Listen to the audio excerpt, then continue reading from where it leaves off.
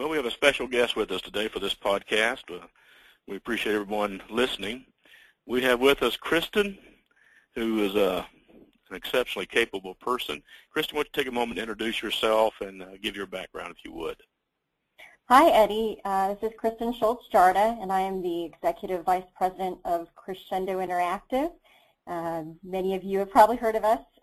We're a full-service plan giving provider, and we provide a range of solutions to help charities with creating proposals for donors. We have software. We have really moved into the marketing area, offering websites, email, print, and a lot of other resources. I tell you, we try really hard, Kristen, not to make this a marketing pitch, but I have been using Crescendo for, I think, almost as long as you all have been in existence. I think I was the second or third user, and I really respect Kristen and her family, great professionals, and they're just wonderful people. So, Kristen, I really appreciate you taking a little time with us today and helping us address a topic that a good number of fundraisers are a little nervous about. So I appreciate you taking time today.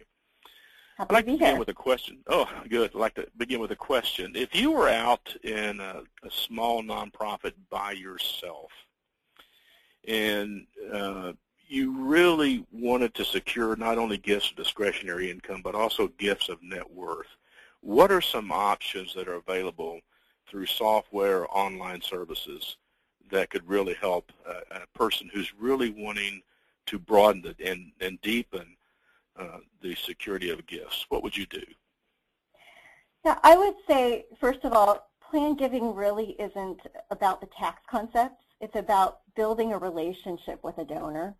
And we have tools that assist in that, but there is kind of a traditional plan giving model, and that isn't lost even with new technology. So we really recommend that you meet with your supporters. Often you are going to be doing a donor visit one-on-one, and a lot of that visit is not going to involve you as a fundraiser talking, but a lot of it will involve listening. And wow, so, exactly. Yeah, in the first visit, you're listening and trying to understand what the donor's goals and motivations are. And once you have an understanding of that, then maybe you'll come back in a second visit and you'll share some ideas on how that person can achieve those goals through making a gift. And that's really where our tools come into play. So yes, our tools assist people to help them explain some of these concepts, some which are more difficult tax concepts and easy to understand terms, but the goal is really to understand the donor, and the focus is on the donor, not on the tools or the concepts, but trying to meet that person's needs and understanding really where they're coming from and how these resources can best help them pursue their lifelong goals, because that's what a lot of donors are doing when they're giving back to an organization. They're trying to achieve their lifelong goals.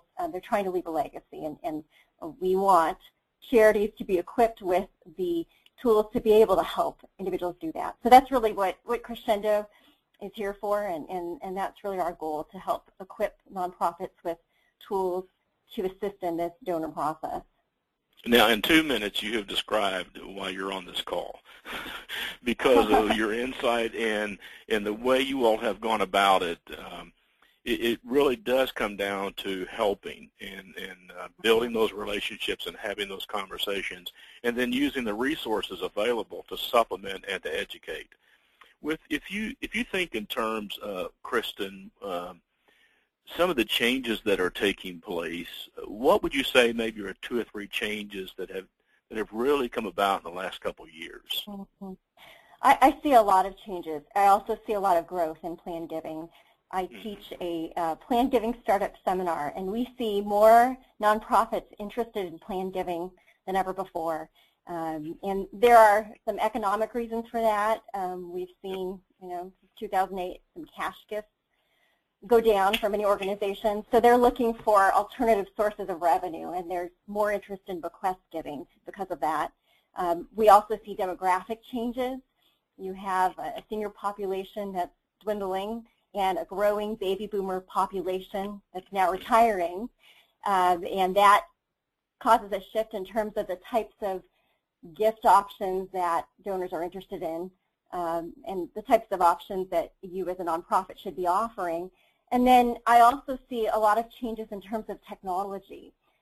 We started as a software company, and our software, and Eddie, you know this, was initially programmed in DOS, DOS-based, then moved to Windows, and now the biggest change is online. And so we see a lot of technology moving online.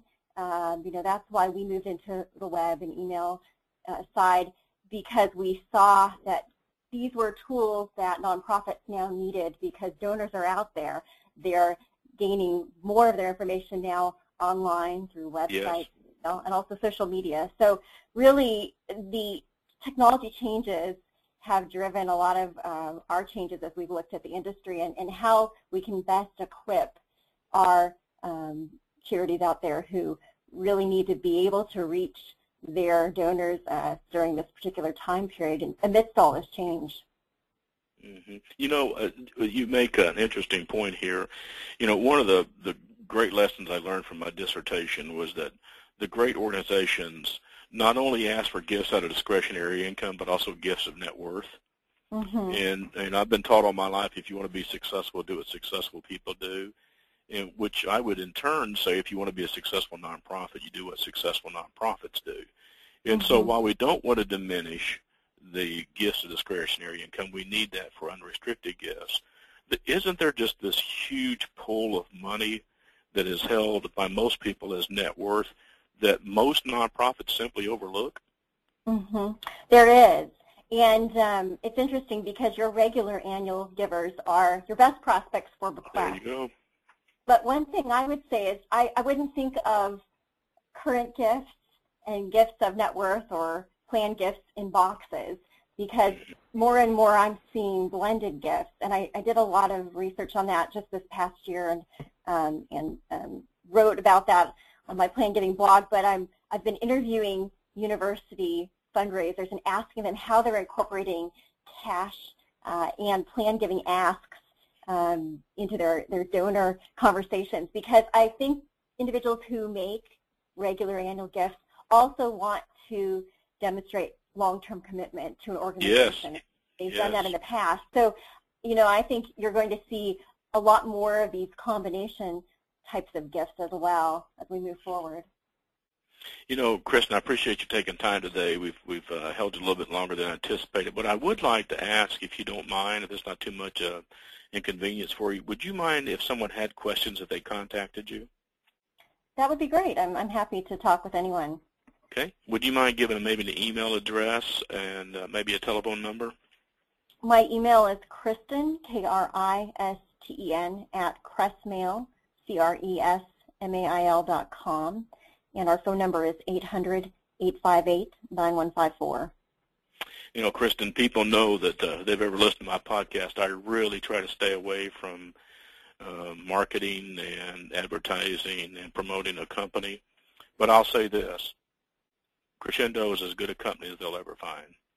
And it's not just because of the tools you have available to help people. It's the heart of the company, the kind of people you are. And I really respect this family. And I would encourage you to visit the website. And I apologize for making it a commercial, but I just can't help myself. Well, thank you. We love what we do. Yeah, Kristen, thank you for your time today, and appreciate your willingness to answer questions if folks have a question. And I'm sure if you've heard the podcast that you found it helpful.